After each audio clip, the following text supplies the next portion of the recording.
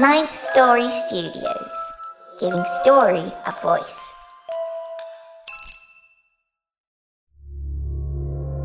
This podcast is part of the Dark Myths Collective. Visit darkmyths.org to discover more shows like this one. The darkness awaits.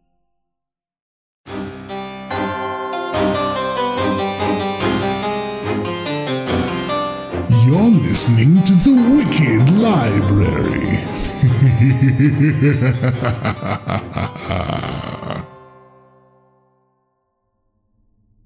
So before we get started today, I do want to take a moment to tell you a little bit about one of our friends, Warby Parker. Warby Parker handles high-quality eyewear. Prescription eyewear shouldn't cost you more than a plane ticket or a new iPhone. They engage with their customers directly through their website, and they're able to provide high-quality, good-looking prescription eyewear at a fraction of the price. How do we know that? Well, last season, Nelson W. Piles tried out their program. So he got 5 pairs of eyeglasses, got to try them on for 5 days. Of course, no obligation to buy, ships out to you for free, and includes a prepaid return shipping label to ship back the glasses after you try them out. Nelson says he not only loved how convenient it was, but he also thought the people were super nice, and he had a chance for his wife and kids and his friends to take a look at his glasses before he picked them out and tell him which ones they thought looked best on him. Now, if you go over to warbyparker.com/wicked, you can order your free home try-on today. Glasses start at $95, which includes prescription lenses, and the lenses include anti-glare and anti-scratch coatings. And now available, you can even get blue light filtering lenses. Now, if you have an iPhone X, you can also download Warby Parker's app where you can use their brand new virtual try-on, which allows you to try on the glasses, seeing the realistic color, texture, and size of each style using just your phone. You might be wondering, how do you submit your glasses prescription? That part's easy. You can choose to either enter your prescription directly on the website during checkout, email a picture, or scan the prescription to prescriptions@warbyparker.com. That's prescriptions@warbyparker.com. You can also give them your doctor's contact information, and they will contact your doctor directly. Again, if you head on over now to warbyparker.com/wicked, that's warbyparker.com/wicked, you will get your free home try-on today.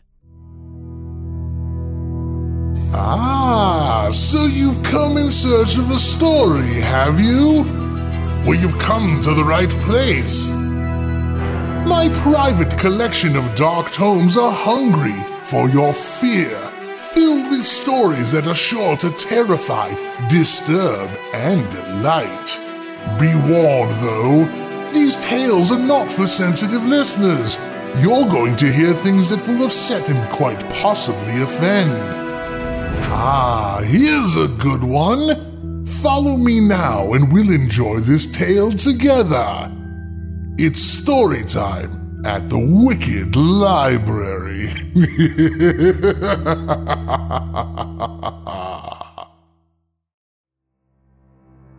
Today's story, The Man in Number 23 by Christopher Long, is told by Louie Pollard and features a custom score by Nico Vettese of We Talk of Dreams. He's here. His car just pulled up. I suppose I should be thankful. This place is a little out of the way, although, after I've told him my story, you might think I've lost my mind. If I'm lucky. This all began for me when I lost my job. My department went in one morning to find our computers gone and our desks locked. No rumours, no warnings, nothing. Going home that day, the world seemed so empty. The roads, which had been crammed with commuters only minutes before, were deserted. There were no kids being dragged to school, no impatient queues lingering in their bus stops. When I got home, even my neighbours were quiet, which was surprising. They weren't known for volume control. My family had never really liked me living in that flat, but it felt like home to me. Cheap, comfortable, close to town. Besides, it offered a constant supply of interesting neighbours. I got to see a lot of them after I was made redundant. Once the postman learnt I was in all day, he unofficially deputised me. Any letters that required a signature, or parcels too big to fit through someone's letterbox, came to me. That was how I met Charlie, who made Waxworks, Louise and Martin, the Eclipse Chasers, Edith, the woman who collected antique cat skulls. The man who lived across from me, number 23, had always intrigued me the most. He kept odd hours, often coming and going in the early hours of the morning, normally with a large, heavy-looking bag over his shoulder. Sometimes he stayed out for weeks on end before reappearing, looking worse for wear. I never got the chance to speak with him until the postman arrived with a rather mangled parcel for number 23. "You won't have to go far with this one," he said. "And you can tell him it came like that if he says anything." I assured him it'd be fine, and I left it by my door. Although he wasn't wrong, the package was a mess. The sides were dented, the paper was creased and stained with what I could only assume was mud. Handwriting was thick, brutal, almost childlike. The longer the parcel sat there, the quicker I wanted rid of it. I was convinced the neglect was threatening to leach into my home. As soon as I saw my neighbour resurface, I went over to his door, struggling to keep hold of his shabby delivery. I was alarmed to find it felt damp. As I waited for him to answer, I offered a silent prayer that it hadn't leaked onto my carpet whilst it outstayed its welcome. "What?" He was wrapped in a ratty old dressing gown, toweling at his wet grey hair. The postman left this whilst you were away. At the sight of his parcel, he recoiled. He visibly took a step back before he collected himself and retrieved it from me. The way he took it and held it at arm's length, so gingerly, so grimly, it made me wonder what I had had in my flat all that time. Once he had hold of it, he quickly disappeared, slamming the door in my face without so much as the thank you. I made a mental note to refuse any more posts from him after that. As the weeks passed, there was no sign of my ignorant neighbour. His door was always shut, his curtains were always closed. I began to wonder if I missed him sneaking off again. I was coming back from an interview early one morning when I heard something smash inside number 23. I rushed over and knocked at his door. "You alright in there?" He didn't reply, so I tried the handle. It was unlocked. Wearily, I peeked into the gloom. Number 23 didn't seem like much of a home to me. It wasn't warm or welcoming. It felt more like a nest or a burrow. A place to sleep and hide from prying eyes, ideal for a man like him. The walls were stripped bare, either half decorated or half undecorated. It was hard to be sure which. There were no carpets, only exposed floorboards. The few photo frames showed landscapes and wildlife. Most hadn't even been hung on the wall. They'd just been abandoned on the floor. There was a flickering glow coming from under the door at the far end of the hall, casting out over the dark lines of the floorboards, defining them in a cold glare that wavered like sleek candlelight. I glanced back into the corridor before I took another step into the flat. I can't tell you how badly I wish I'd simply turned around and gone home that night. Only there was a sound coming from his lounge. Faint. Mechanical. Not unlike startled birds' wings or speeding bike spokes. It was rhythmic. Quick. It drew me into a ramshackle living room. There was a broken sofa, scrapes of carpet on the floor being held down by clusters of used plates and piles of books. There were landslides of loose photos wherever you tried to step. In the centre of the room was an old movie projector, casting a blinking white light onto a bare wall. I'd been hearing the finished reel flickering through the machine over and over again, the loose end catching on the metal. There was no sign of my neighbour until he stepped out of his kitchen, a blood-soaked towel wrapped tight around his palm. "What do you want?" Sorry, the door was unlocked. I thought you were being robbed." "Nothing worth stealing here." Is your hand okay?" "Cut myself." "Let me take a look." "It's fine." It wasn't fine. He'd managed to leave glass splinters buried deep beneath his skin. And his light didn't work. We ended up back in my kitchen where I cleaned him up. After he stopped squirming, he calmed down a little. I don't know if it was my imagination, but he appeared better for being out of his home. What happened? I asked him. Stupid, really. That was all he'd say on the matter, so we talked about the weather before we got onto jobs. I'm a nature photographer, he said, as if it was nothing special. That sounds interesting. Mum got me into it. She let me have Dad's old camera after he left us. We'd go out into the countryside and she'd point at the birds and the flowers, trees and insects. As I got older, I started going by myself.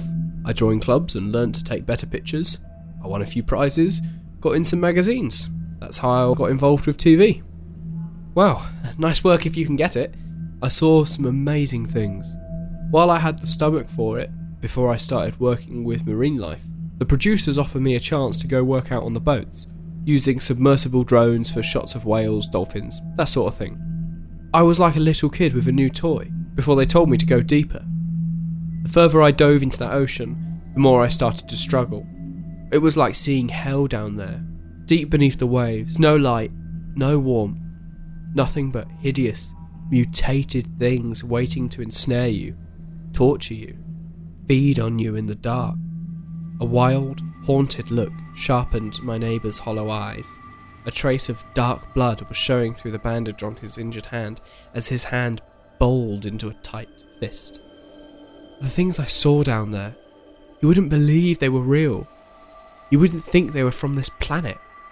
Ravenous tangles of eels, ghostly shoals of squid, great floating tendrils drifting, gossamer lures, needle-sharp teeth and carnivorous mouths, lethal displays of dancing colours. It wasn't nature, it wasn't natural. After a while, I couldn't cope. I couldn't handle being so far out to sea, with no land in sight and all those nightmares lurking beneath my feet. The producers wanted me to watch it hunt and feed, but I couldn't do it. I started ignoring their brief. I took the drone deeper. I found the seabed hoping it was deserted. Only it wasn't. There were worms down there that looked like writhing internal organs, elongating gelatinous slugs. I saw the bones of the dead, picked clean, claimed as nesting grounds, knotted with blind, quivering masses of demented life. Then one night, I saw something truly impossible. He shuddered at the thought of it. What did you see? The way he looked at me made me wish I'd kept quiet. I could show you. In fact, maybe it would be good if you did watch it with me. His chair scraped on the floor before he quickly rushed back into his wreck of a flat. I followed after him, watched him thread the film back through the projector. As he worked, his actions took on a dead-eyed determination. He seemed set to see something through to the bitter end. You won't see it straight away, he told me as the projector whirred into life. Now, I've never professed to be a fan of nature, not even as a little boy. I never had a pet. I rarely went to the zoo or a safari park. Still, I would have said that I had no problem with the environment. All that changed the moment I saw his footage. The life he captured down there had evolved so far away from the sun that it had become monstrous. Everything I saw, scuttering and slithering across the salty ocean floor, made me want to seal up all the taps and plug holes in my home. But as the film went on, something distracted me from those hypnotic aberrations. That's impossible. You can see them, can't you? Footprints. I could see bare, human footprints walking across the seabed. It has to be a trick of the light, or maybe a dead body. What? Walked out of a shipwreck. Look at the pattern. Think about the weight needed to leave those prints. No, that's the impression of a whole, healthy foot. 2 of them, a complete set, a matching pair. But... keep watching. There was something bordering on madness in his jubilant, victorious tone. I watched the drone follow the footsteps, right up until the moment it reached their source. My God! My neighbour began to laugh as the reel suddenly entered, unspooled and began to flick over and over again against the projector. You saw him! You saw him! As insane as it sounds, there had been a man standing at the end of those footprints, dressed in a ruined suit. He'd had his back to the camera like he'd been admiring the view. His dark hair and clothing caught up in the currents. I watched as he turned and seen us. He'd smiled before the film had died, with his eyes directly looking into mine. I remember thinking that there must have been some corruption in those final frames, because his knowing smile had seemed to move before the image turned to flickering, blinding white. His teeth had seemed to squirm inside his grinning mouth. My neighbour rapidly set it back up and played those final moments for me again, urging me to watch the steady path of footprints that led to the pale, bare, dirt-covered feet, the torn and stained clothes, the man's hair caught on the wash of the waves, the lack of bubbles rising from his mouth, even that smile as he turned to see us. I don't think I'll ever forget that smile. "Turn it off," I begged. "Please." Imagine how I felt. Out on a boat, knowing he was under us, able to walk about, maybe even follow the submersible back up. Not that it ever returned. After the signal cut, I couldn't re-establish contact. Later, after I'd left, my replacement took another one out to the same spot. There was no sign of it, or the footprints. By then, I'd become obsessed with getting the footage. This was after my breakdown, after they sent me back to the mainland. I begged the film company to send me the footage. I offered to pick it up. I even offered to review it there, but they wouldn't let me. Then, one morning, they called to say they'd changed their mind. It all sounded a bit hasty to me. I even had to give them my address again. But I wasn't about to say no. It arrived far sooner than I expected. I was lucky you were in to take it for me. There was my thank you, not the one I wanted anymore. He wanted to show me the footprints again, but I refused. I needed to go home, try and make sense of what I'd seen, and I wish I could say that's where my story ended. Only those bizarre events weren't done with me yet. For a few weeks, I barely saw my neighbour. I'd applied for a new job, and, rather surprisingly, been hired. One evening, as I headed back from the bus, the heavens absolutely opened. I was soaked by the time I got back to the flats. Normally, I had to scan through the front doors, but someone had left them wide open, which was unusual. There was no sign of anyone in the lobby, so I pushed the doors closed behind me and waited for the lift. That's when I spotted the floor. Heading through the lobby and up the stairs was a set of wet, bare footprints. I tried to tell myself it was nothing, that someone had come out in the rain and kicked off a soggy pair of shoes, only those puddling traces felt like an instruction. They set me on edge. I followed them up, praying they didn't lead to my floor. As I pursued them, there was no denying the strong smell in the air. Salt water and rotting seaweed. It turned my stomach as I got to my floor and followed them right to the door of number 23. It was locked. I pressed my ear to the door but couldn't hear anything. I braced myself before I knocked, terrified at the thought of seeing that strange, twisted smile in the flesh so close to my home. There was no answer. I tried again and thought I heard movement. Slow footsteps coming closer to the other side of the door. They stopped on their side, but no one answered. When I tried again, they simply walked away, unsure of what to do. I slipped back into my flat and waited. I changed out of my wet clothes, made a mug of something hot, and watched the corridor through the distorted view of my spy hole. I don't know how long I waited there, but my drink went cold. My legs went to sleep. My hunger came and went. Still, no one came out of that flat. In the end, deciding I couldn't do much more, I went to bed. I don't even think I need to tell you who I dreamt about that night.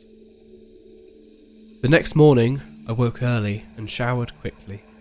Still aching from my vigil, I checked number 23 to see the door had been left wide open.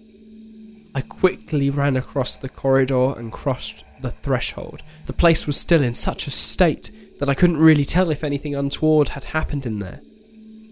Not until I saw my neighbour, sprawled out across his threadbare sofa, his limbs as an awkward tangle, his skin paler than normal, his face and hair soaking wet. I tried to wake him. There was no use. I could barely find a pulse. I couldn't find a phone either, so I sprinted back to my flat and dug out my mobile. I called the emergency services and they came as fast as they could. But it was too late.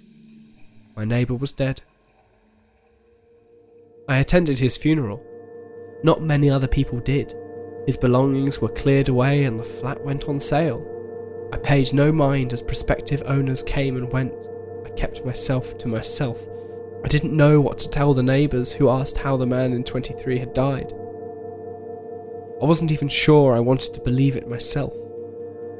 One day, as I set off for work, I saw a furniture truck pulling up. Another day, I got home and I saw some carpet fitters leaving. The new people must have been moving in. Although I didn't see my new neighbour until I woke to the sound of someone knocking at my door very early one morning. I stumbled up to answer it, only to find they weren't knocking at my door at all. It was old Mrs. Teague, knocking at number 23. She rarely ever left her flat. But there she was, leaning on her Zimmer frame and knocking with a thin, shaking fist. I was worried she might have gotten herself confused until my new neighbour answered and smiled at the sight of her. My new neighbour. There was no mistaking that face. He looked just as he had in the footage. I nearly screamed at the sight of him standing there just across from my door. It took all of my strength to dare to look again. He was pale, smartly dressed, his hair was slicked back, soaking wet. He looked so calm as he ushered the old woman into his home and closed the door behind her. I wanted to run over and warn her. I wanted to warn them all, but what could I say? What could I do? I kept checking to see if she came out before I went to work, but there was no sign of her, or my new neighbour. Looking back, I'm not sure why I didn't move out at the sight of him. I'm not sure why I kept going home every night.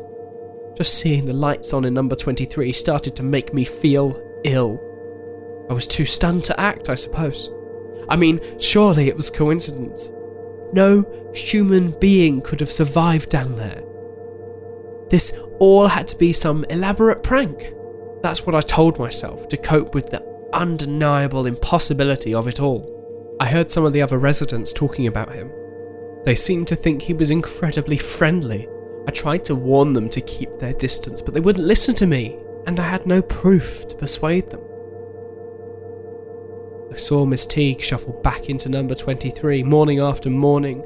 I say shuffling, but she was actually walking better. She didn't even seem to need her frame anymore. She began to take other people with her. Through my spy hole, I could tell she was looking a little paler herself. Her hair, always wet. The people who went in with her began to look the same way as they took more people in with them. He greeted all of them with a smile.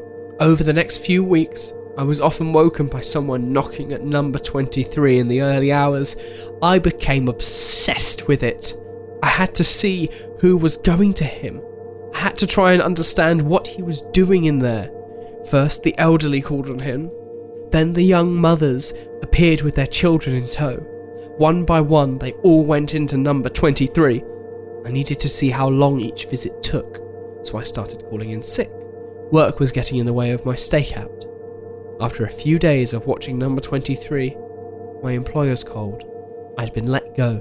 I didn't care. I needed answers. When I saw my neighbours walk back out into the corridor, they always looked paler, calmer, their hair and faces wet. Their ailments disappeared over time, as did their stresses and concerns. Everyone who came out of that flat always looked dazed after their first visit, but they kept coming back. Some of them, the way they walked back to their own floors after that visit, it was as if they were learning to walk again. The man in number 23 smiled as they came and went. I watched that smile closely. I saw it twitch, exactly like it had on film, only this wasn't a projection. There was no chance of it being a defect or a fault. One time, I saw his teeth nearly wriggle free from his mouth altogether, unfolding to reveal strange little joints of ligament and glimpses of carapace. The sight caused me to recoil. My foot kicked against my door. The sound drew his attention. His head snapped up, and that smile of his slowly dried away. He stared at my door before he withdrew back into number 23. The next morning, I heard a knock at his door and responded as I always did. I went to see who was visiting him. Only I had to stifle a panicked yell when I looked out of my spy hole and saw my neighbour looking back in at me. He was standing right outside my door. The sight of him drove me back. My hands clamped over my mouth. When I dared to look back, there was no sign of him. Things became very strange after that. Whenever I met anyone in the lobby or the lift, they always insisted I went and see the man at number 23. "He can make you feel better," they said. "He's dying to meet you." Then there was the nightly noise from the other flats. It would have bothered some people, but I liked it. It made me feel at home. But as more and more people visited my neighbour, the flats around me began to fall silent at sunset. As more of them went to him, the silence grew stronger. I hated that silence. I loathed it.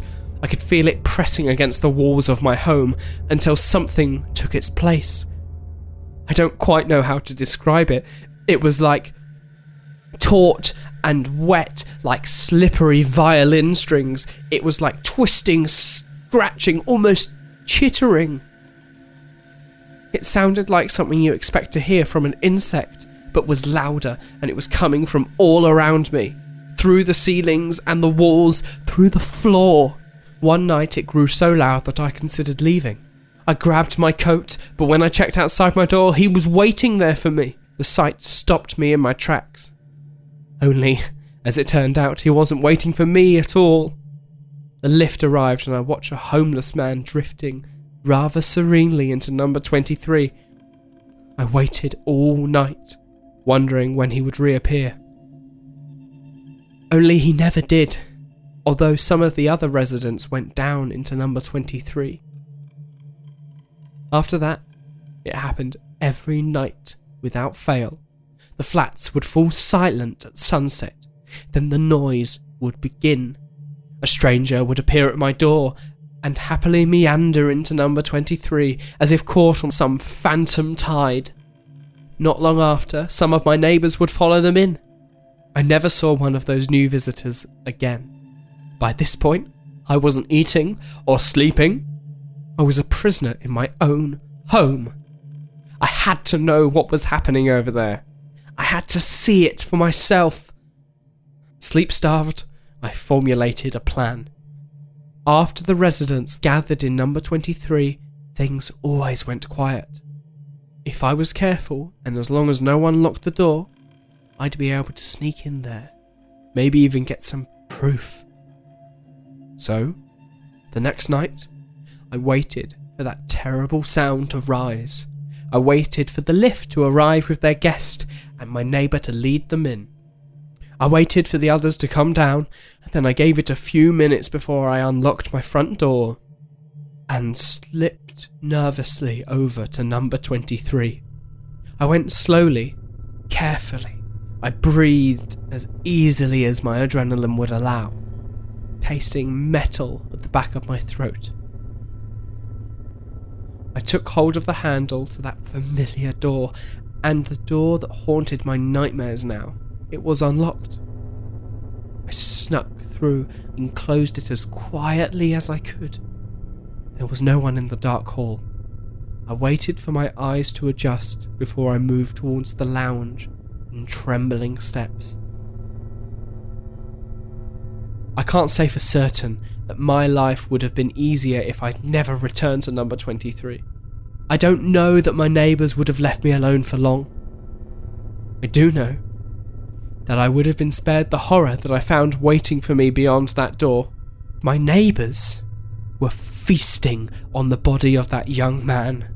There's no other way to describe it. His clothes had been torn away to reveal flesh. He was lying on his back in the middle of the room, laid out on a plastic sheet, and they were gathered round the body.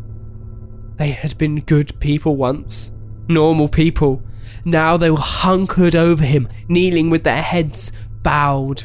Only their mouths weren't reaching down and taking bites from him. No, their mouths were being forced open by something that reached out from inside them. Hooked little wriggling legs that had extended out to hold their jaws apart.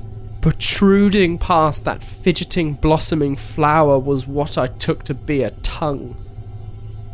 Until I saw it tear off into the man's flesh. Not chewing or cutting the meat off him, no. It was hacking the skin clear from his bones. The body of it was muscular, black, wet and scaly. As those things withdrew and extended from deep inside my neighbours, I saw their throats flex to accommodate the movement. I heard them swallowing it. That was when I noticed their food was awake. His eyes were open. There was a comfortable smile on his lips. The terror of that moment drove the panic past my lips. I couldn't help it. My neighbours turned to face me. Those black, slick, lithe forms retracting back into their bodies as they rose to their feet. Those strange little legs around their mouths began to wriggle, and that screeching, scraping sound grew louder. It nearly blinded me, overwhelmed me, consumed me. I turned and bolted for the front door before they could take me. Something lashed out, collided with me. The force of it sent me stumbling forwards. The pain nearly drove me to my knees, but I couldn't stop. Momentum drove me forward. Momentum and fear of dying in that dark, dreadful place. I got into the corridor and ran for the stairs, for the lobby, for the street. When I was outside, I dared to look back. And they were standing at their windows. All of my neighbours, with those eel-like things wriggling free of their open mouths. My neighbour had clearly been busy. I fled to the nearest bus stop and got myself a ticket to the furthest destination I could afford. I kept doing that until I came here. And now I'm burning through my credit card renting this place week after week. I don't know what else to do. You can still see the wound one of my neighbours left in my back. The doctor who treated it said it looked like I'd been attacked by a small shark. I found an expert online who might have been able to help. I called him here and asked if he would meet. Now he's here, for better or worse. The strange thing is that a colleague of his called an hour ago. They apologised for not ringing me sooner about his condition. Apparently, he'd not been well. He'd taken a turn this morning after someone visited him in his office. They'd gone to visit him in hospital tonight, but they found he'd disappeared. And now he's here, about to knock on my door. My God, his smile! I think it's beginning to squirm in the moonlight.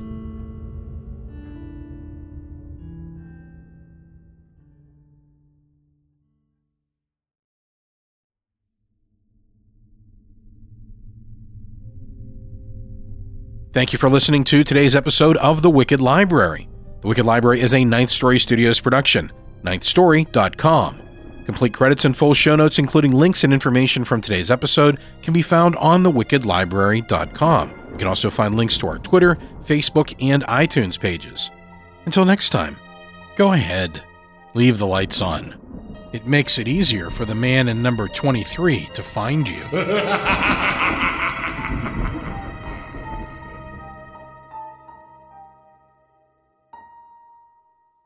With Lucky Land Slots, you can get lucky just about anywhere. Dearly beloved, we are gathered here today to... Has anyone seen the bride and groom? Sorry, we're here. We were getting lucky in the limo and we lost track of time. No, Lucky Land Casino, with cash prizes that add up quicker than a guest registry. In that case, I pronounce you lucky. Play for free at LuckyLandSlots.com. Daily bonuses are waiting. No purchase necessary. Void where prohibited by law. 18+. Terms and conditions apply. See website for details. With Lucky Land Slots, you can get lucky just about anywhere. Dearly beloved, we are gathered here today to... Has anyone seen the bride and groom? Sorry, we're here. We were getting lucky in the limo and we lost track of time. No, Lucky Land Casino, with cash prizes that add up quicker than a guest registry. In that case, I pronounce you lucky. Play for free at LuckyLandSlots.com. Daily bonuses are waiting. No purchase necessary. Void where prohibited by law. 18+. Terms and conditions apply. See website for details.